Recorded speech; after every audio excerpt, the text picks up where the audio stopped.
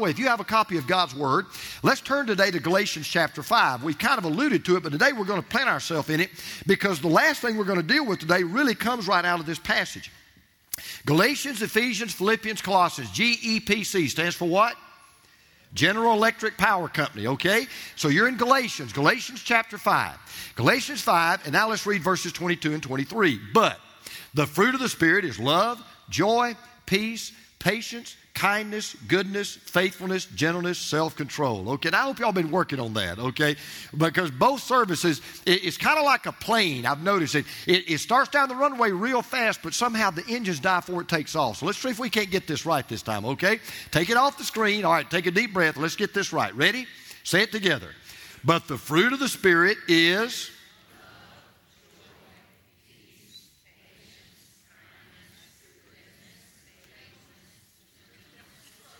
self-control. Good. Give yourself a hand. Hey, y'all really did good. Now, here's what we've been telling our folks. When a person becomes a follower of Jesus Christ, the Bible says that God literally comes to live inside of that person in the person of the Holy Spirit. And the person of the Holy Spirit comes in for the express purpose of living a godly life through that person. Now, the way that the life of God is manifested through my life and through your life is bearing fruit. And one of the marks that you are really in step with God, one of the marks that you're really following God with all of your heart, one of the marks that you're really in tune with God is the way you relate to other people and the way you respond to circumstances that come into your life. So just like fruit, we've said, is both good for you and good to you. It tastes good, it's sweet, but it's also nutritious. God wants us to live our lives in such a way that our lives are tasty. He wants us to bear such character qualities that people will be attracted to us, that they'll want to have a relationship with us. People will look at us and they'll say, you've got something I don't have. I don't know how you're able to have peace in the middle of these difficult circumstances. I don't know how you can have joy when your work's not going so well. I don't know how you can be so loving to unloving people. And I want what you've got. And so God wants us to be so in tune with Him that they'll want to be around us, that people want to be like us, and they'll want to know the God that lives within us. And that's what this series has been all about. Now, the last part of the fruit is what Paul calls self-control. And let's just get right to the point. If there's any fruit on this list where all of us are sometimes lacking, even the most disciplined of us, it would be this fruit. Matter of fact, let me just ask yourself the following questions. Have you at any time in your life ever eaten too much? Okay. Hey, have you ever eaten so much that you got sick to your stomach? You ever done that? Isn't that a terrible feeling? Here's another one. Have you ever stuck your nose in a matter that didn't concern you? You say, yeah, you're doing that right now. All right. Have you ever meddled in someone else's business? Here's one. Are you ready for this? If you're married, you're going to answer this one yes. If you're a husband, I know you're going to say yes to this one. Have you ever said something when you should have said nothing? How many of you husbands could say that? Hey, guys, let me tell you the greatest marital advice I'll ever give you. You never have to apologize for something you don't say. Here's another one. Have you ever made an impulse buy? Here's one. Have you ever procrastinated and put something off until tomorrow that you know you should have done today? All right, you ready for this one? How many of you wish you had never laid eyes on a credit card? Now, if you answered any of those questions at one time or another, here's what you basically said to me. At one time or another, you've had a problem with a lack of self-control. You let yourself get the better of you. Now, I don't want you to beat yourself up too badly over this. I'm not trying to put you on a guilt trip, because the greatest Christian who ever lived, not counting, of course, Jesus Christ, was a man by the name of Paul. And if you know anything about the Apostle Paul, you would think that Paul had it all together. You know, at the height of his career, you're talking about the guy that you would think, man, now this guy, he really is one fruit-bearing guy. Because at the height of his career, he was at the same time now the greatest preacher in the world, the greatest theologian in the world, the greatest evangelist in the world, the greatest missionary in the world, the greatest church planter in the world. He was Rick Warren and Billy Graham rolled into one person. I mean, you think, well, he had it all together, and yet in one of the most candid passages you'll find ever in the entire Bible, listen to what this man said about himself in Romans chapter 7. He said, I don't understand what I do. For what I want to do, I do not do, but what I hate, I do. If you have a weight control problem, you can relate to that. If you've got an anger problem, you can relate to that. If you've got a worry problem, you can relate to that. Paul said, I don't understand what I do, because what I want to do, I don't do. And what I hate, I do. And that's amazing. Paul is admitting, I got a problem with self-control. There are times in my life I don't control me, I let me control me. And we're living in a culture that is, in my opinion, increasingly out of control. I mean, I don't know about you, but it seems like we are increasingly rewarding evil and condemning good. Do you think about it? Road rage, frivolous lawsuits, teenage pregnancies, disintegrating families. It seems like we're increasingly out of control. And to be honest with you, you won't even be motivated to practice self-control unless you understand the consequences of being out of control. Listen to what the wisest man who ever lived, Solomon, said in Proverbs 25. He said, like a city whose walls are broken down is a man who lacks self-control. Now, you could paraphrase that verse this way. When we fail to control our desires, when we allow self to control us instead of controlling self, we will be like a bank vault with a screen door. Get that picture in your mind, a bank vault with a screen door. Now, the reason why Solomon wrote that, and you may know this, you may not, but in Solomon's day, every city was fortified by thick stone walls. And cities were usually built on hills with fortifications that followed the natural contour of the land. And the only real source of defense that the city had were the walls. So when the walls came down, the city was absolutely defenseless. And what Solomon was saying here was this. If you don't have built around your feelings, and if you don't have built around your mind, and if you don't have built around your emotions, and if you don't have built around your heart a wall of self-control, it doesn't matter whether you're an individual or a family or a city or a state or even a nation, you will be totally defenseless. You will be easy prey for the enemy. I mean, you think about it. Whether it's playing a musical instrument or it's mastering a computer program or it's learning a foreign language, any worthwhile endeavor demands self-control. That may be why Aristotle said, listen to what he said. He said, self-control is the hardest victory you'll ever win. It's true. Self-control is the hardest victory you'll ever win. Listen, it's just this simple. If you control self, you win. If self controls you, you lose. It's that simple. If you control self, you win. If self controls you, you lose. Now, the truth is, self-control is not something you can do by yourself. I want to tell you that right now. You're sitting there and you're saying, you know what, you've already convicted me, Pastor, and I'm going to walk out of here and I'm going to do a better job of controlling myself. That'll last about 5 minutes. It'll last till about the next, banana cream split. It'll last till the next vanilla milkshake. I'm just telling you. It'll last until the next jar of M&M peanuts, and then, man, you're toast. It's not something you can do on your own. It is only something that God can do through you. And this is what I want you to take out the door this morning when you walk out the door. Listen, if God is in control of you, then you can control you. That's the key. You can't control you without God. It won't work. Listen, self will beat you every time if you go against self by yourself. I don't know if I can say that again or not.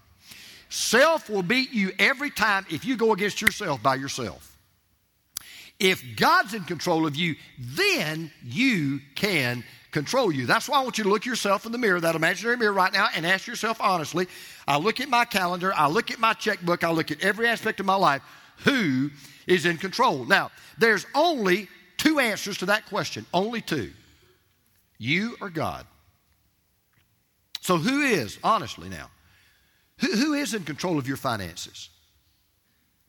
Who is in control of your attitudes? Who is in control of your thought life? Who is in control of your emotions? You or God? So now what I want to do is answer the question, how do you get you under control?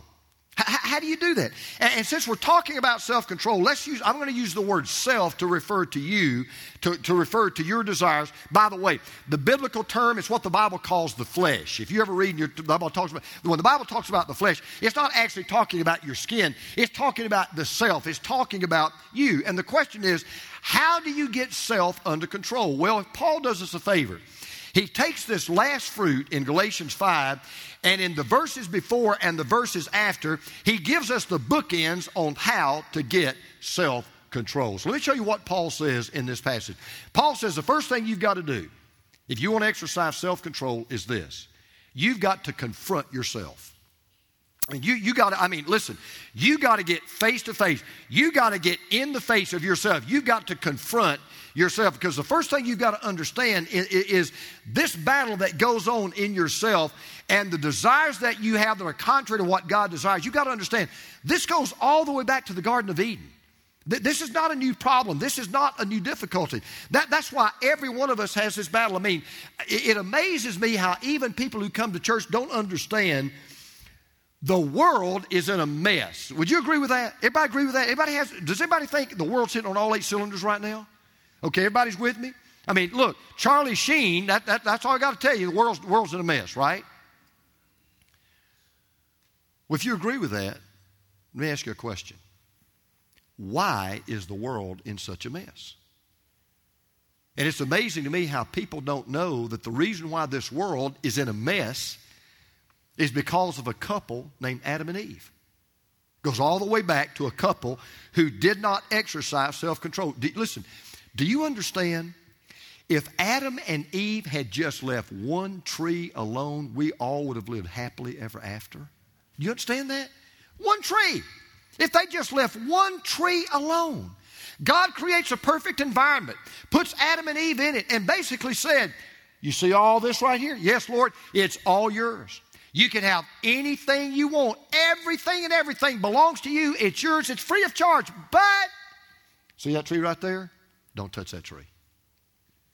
Don't touch that tree. And just like your kids and my kids, what's the first thing they do? You don't even get out of 2 chapters. What's the first thing? They go touch that tree. No self-control. Absolutely none.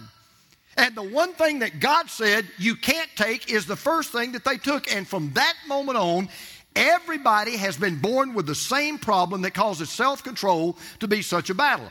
Now, Paul tells us in one word what that problem is. I told you it's that 5-letter word called flesh. Now, in the NIV, it's called sinful nature, but literally translated, it's flesh. Look what he says now back up in verse 17. He said, the acts of the sinful nature, that's flesh, that's the self. The acts of the sinful nature are obvious. Sexual immorality. Now it's going to read like a newspaper. Sexual immorality, impurity, debauchery. I'm sorry, missed it. All right, for the sinful nature desires, I was reading verse 19, verse 17. For the sinful nature desires what is contrary to the spirit, that's the sinful nature of the flesh, and the spirit what is contrary to the sinful nature. They are in conflict with each other, so that you do not do what you want.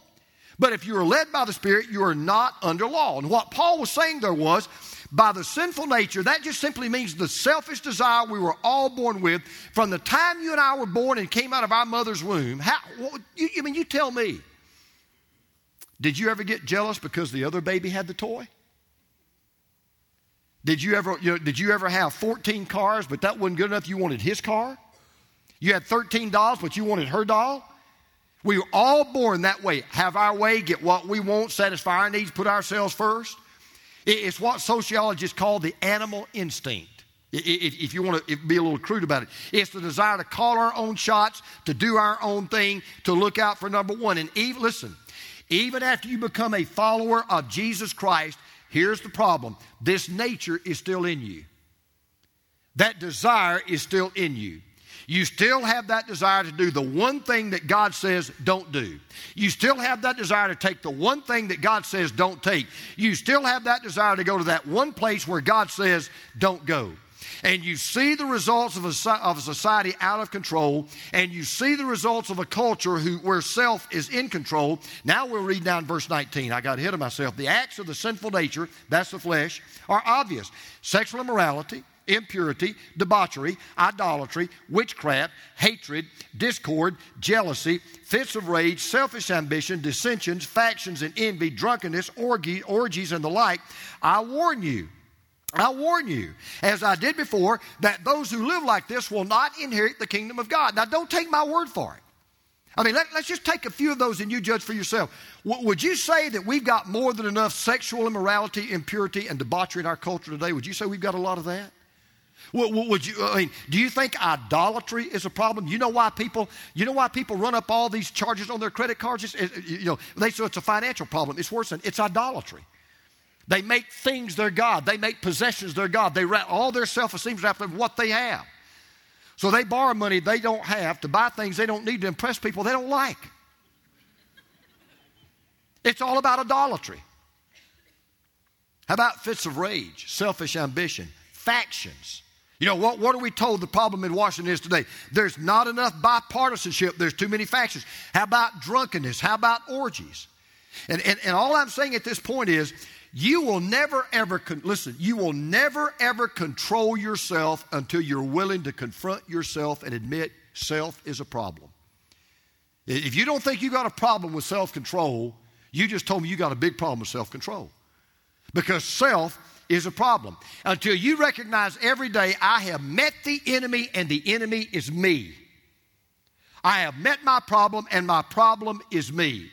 Until you recognize that every day, that self is literally something that must be brought under control on a daily basis, then here's what will happen. You will not control self. Self will control you. But now, let's say you're willing to confront yourself. You say, okay, I'm willing to do that. I'm willing to admit, even though I may have other people fooled, even though other people think, oh, I'm real disciplined. I'm not a selfish person.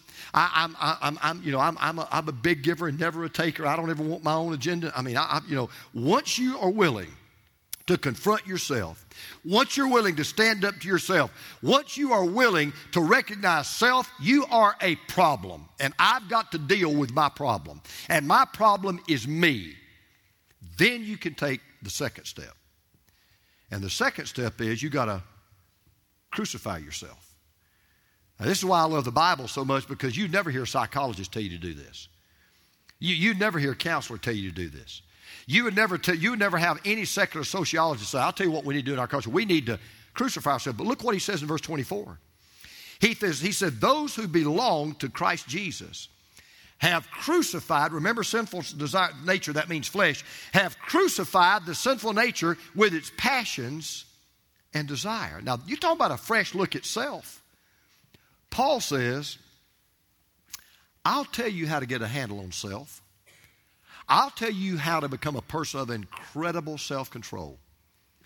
Get a hammer, get some nails, get a big plank, and nail yourself to a cross. Because let me tell you how powerful your self is. Let me tell you how powerful your flesh is. Let me tell you how powerful your sinful nature is. The only way you'll ever get it under control is to kill it. That's how powerful it is. You literally have to kill it. You literally have to die to it, and it has to die to you, and it can only die by crucifixion. Now, I want to warn all of you of something that you probably already know. It is not easy to kill yourself. And self dies real hard. I mean, it dies real hard. Someone put it this way. Listen to this. The last enemy destroyed in the believer is self. It dies hard. It will make any concessions if allowed to live.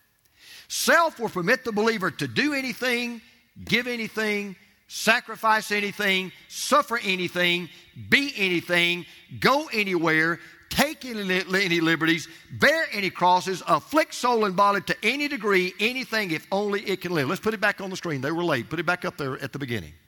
I want them to read this. Can you guys get it back up there? If you can't, just tell me. See if we can get it up there. Because this is so important, I want them to get it. If they can't, I'm going to read it again. I'm going to read it real slow. The last enemy destroyed in the believer is self. It dies hard. It will make any concessions if allowed to live. Self will permit the believer to do anything, give anything, sacrifice anything, suffer anything, be anything, go anywhere, take any liberties, bear any crosses, afflict soul and body to any degree, anything, if only it can live. See, it goes against your very nature to kill the one thing that you enjoy the most. You know what we enjoy more than anything else? Let's just be honest. Pleasing ourselves. That's why it's hard to lose weight. That's why it's hard not to always want to get your way. That's why it's so hard not to always make sure that the other person gives in. Because nothing brings us more pleasure than when we bring ourselves pleasure. And I really believe that the real key to all this is found in an earlier verse in Galatians chapter 2, verse 20, which is one of my favorite verses in the Bible. I have been crucified with Christ. And I no longer live, but Christ lives in me. Now, let me paint this picture for you. I'm going to make this real practical. I want you to imagine that in your heart, there are two pieces of furniture. There is a throne and there is a cross. Now, this is the reality for all of us right now where we live. Right now, where you're sitting, this is reality. You ready? Either Christ is on the throne of your heart and you are on the cross, or you are on the throne of your heart and Christ is on the cross. That's true of everybody in this room. Either Christ is on the throne of your heart, He's in charge, and you're dead, you've crucified yourself, or you put Christ back on the cross and you put self back on the throne. So in other words, either you are dead to you or you are dead to Him. And I've got news for you. Self will always want the front row in the funeral. It will never want to be the corpse in the casket. It dies hard. It does not go easy. You know, many times when I'm counseling a couple that's going to get married, I tell them, now let me tell you the first thing that needs to take place, and it's hard for them to understand this. Let me tell you the first thing that needs to take place immediately after you get married, immediately after the wedding. And they'll say, what's that? I'll say, you need 2 funerals. What? Yep. I mean, as soon as the wedding is over, you need 2 funerals. And they'll look at me kind of puzzled, and then I'll look at the man. I always look at the man first because he's a spiritual leader. And I'll look at the man first and I'll say, all right, you need to die to you. And then I'll look at the wife and I say, okay, you need to die to you. Because the only way you will ever put her before you, you got to die. And the only way that you'll ever put him before you, you've got to die.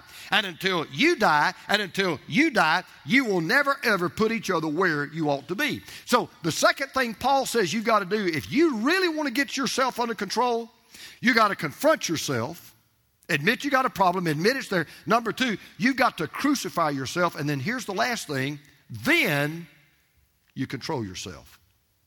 Then you control yourself. Now watch this.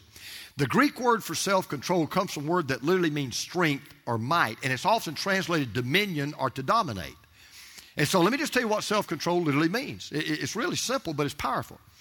Self-control is when you dominate self rather than letting self dominate you. That's what it is. Well, you say, well, okay, but is there a step to take? Is there something that I can do that can ensure that will happen? Paul tells us, verse 25. He says, since we live by the Spirit, let us keep in step with the Spirit. Now watch this. I'm going to get a little deep here, so hang with me. See, the reason why a lot of you have battled self-control all of your life and you keep losing the battle, you think self-control is a work. It's something you do. It's something that you've got to perform. It's something that you've got to manufacture. So you know that's why. By the way, and this is really good practical. That's why diets don't work. I mean, they don't. I'm sorry, but you know that it's a statistic. I mean, they work as long as you're on them. The problem is staying on them. Diets don't work. Because a diet is something that's self-manufactured. I'm not knocking diets. I'm not saying not anything wrong going on a diet. I'm just saying we all know that the vast majority of people that lose weight don't keep the weight off. Why? Because the problem is not the diet. That is a symptom of the problem. The problem is a lack of self-control. And we think, okay, I've got to somehow work this up. I've got to somehow do this on my own. Here's what Paul says. Paul says self-control is not a work. Self-control is a walk. Big difference. It's not a work. It's not something you do. It's something the Spirit does in you. The way you control yourself is, first of all, you crucify it. You absolutely die to it. Then you take what's left, you take the you that's left, and you surrender it to the Spirit of God. So here's the key. Self cannot be controlled from without. It can only be controlled from within. And what Paul is saying is really what we've been saying for the last 9 weeks. Self-control is really spirit control. When you're under the control of the Holy Spirit, it's real easy to know whether you are or not. You ready? You'll be a person of joy, love, joy, peace, patience, kindness, goodness, faithfulness, gentleness, self-control. That's the way it is. Once you have the Spirit literally living His life out through you, and once you're walking in the Spirit, the key to self-control is surrender to the Spirit's control. And by the way, that really is the difference between being a follower of Christ and a non-follower of Christ. Because if you're not a follower of Jesus Christ, self calls the shots. But if you're truly a committed follower of Jesus Christ, the Spirit calls the shots. So for example, when it comes to the tongue, if we're walking in the Spirit, we will exercise verbal control. Will Rogers wisely said, never miss a good chance to shut up. Great advice. Never miss a good chance to shut up. When it comes to taste, we will exercise portion control. With God's help, we can quit overeating. With respect to our temper, we will exercise emotional control. With respect to our thoughts, we will exercise mental control. With respect to temptation, we will exercise spiritual control. I remember reading this statement somewhere several years ago.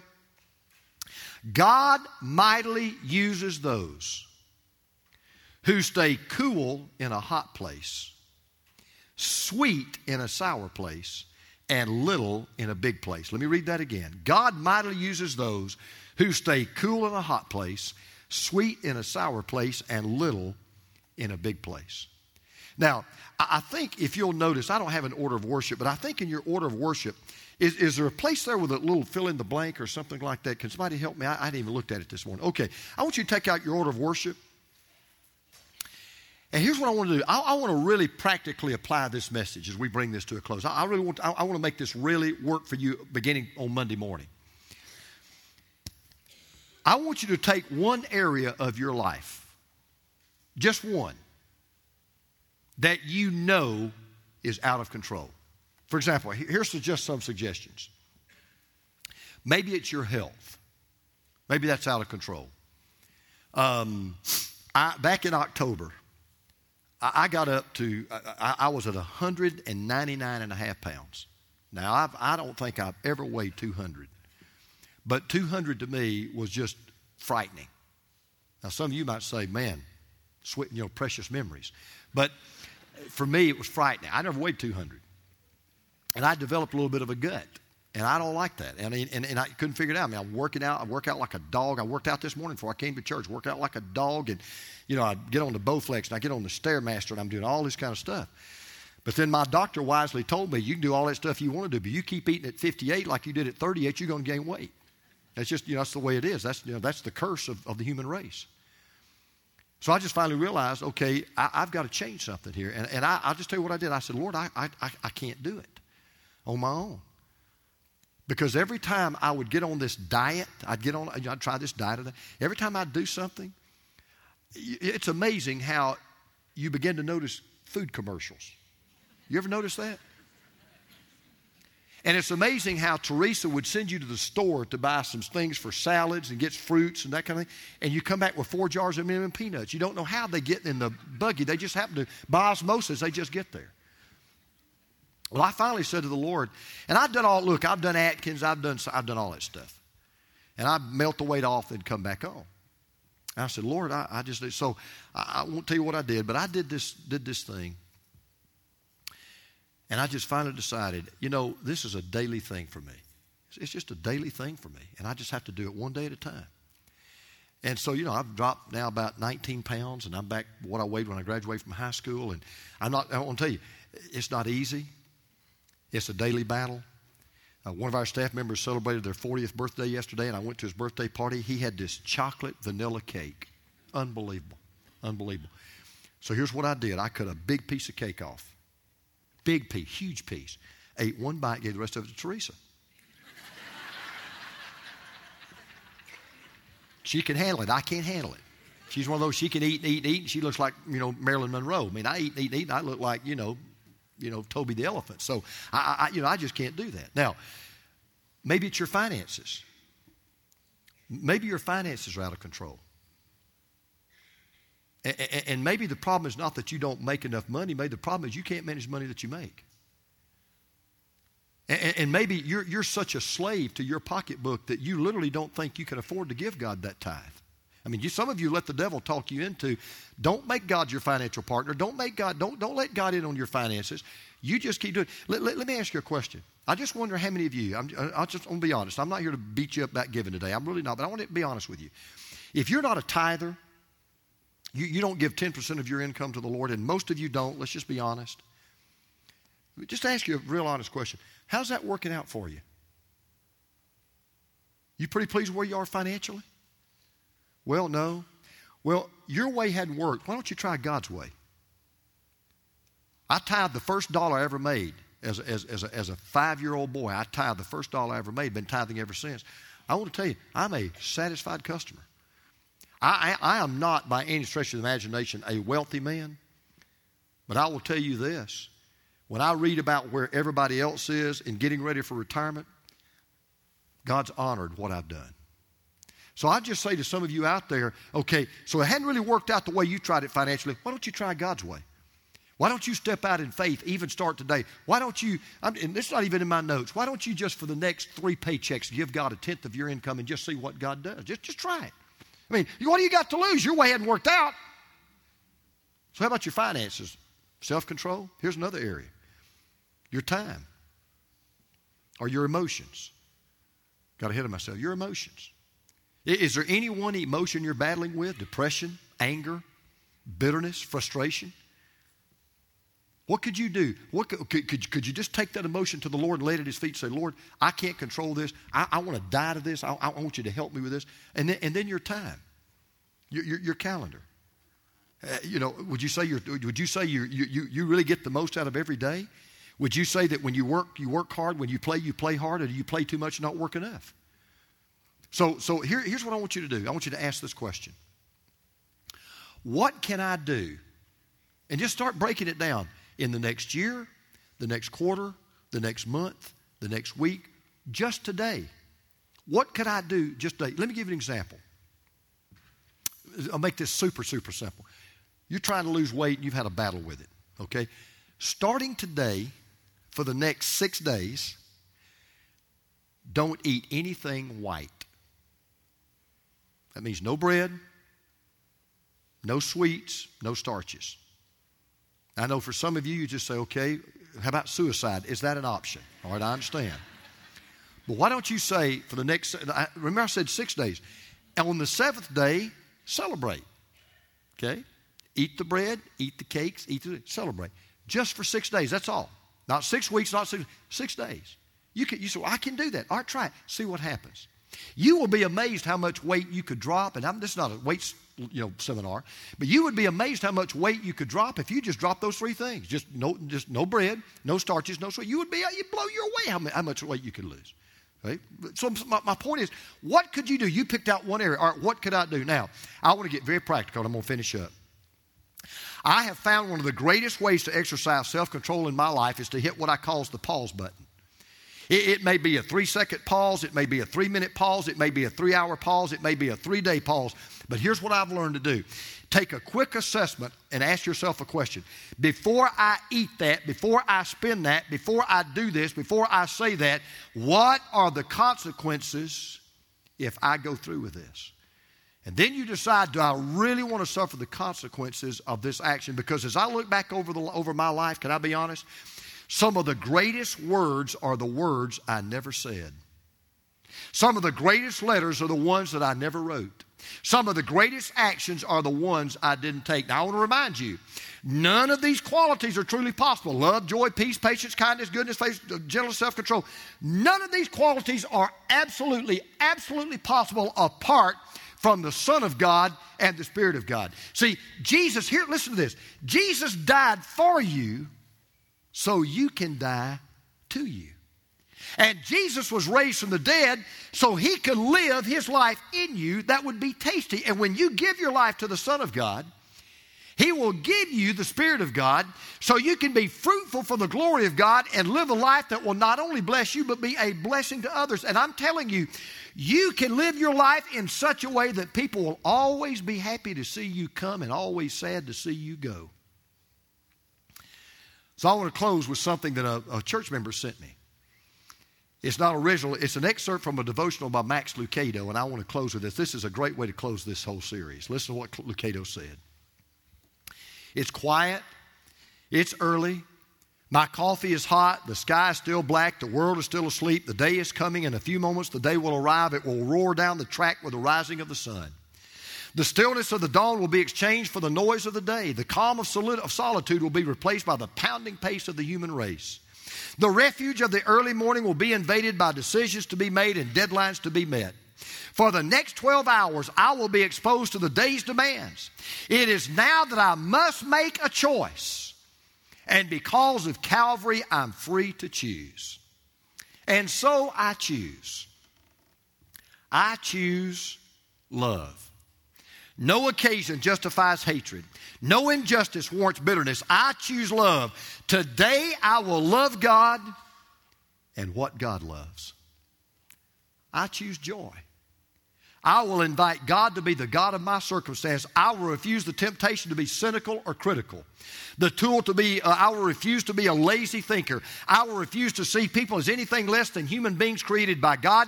I will refuse to see any problem as anything less than an opportunity to see God. I choose peace. I will live forgiven, and I will forgive so that I may live. I choose patience. I will overlook the inconveniences of the world. Instead of cursing the one who takes my place, I'll invite him to do so.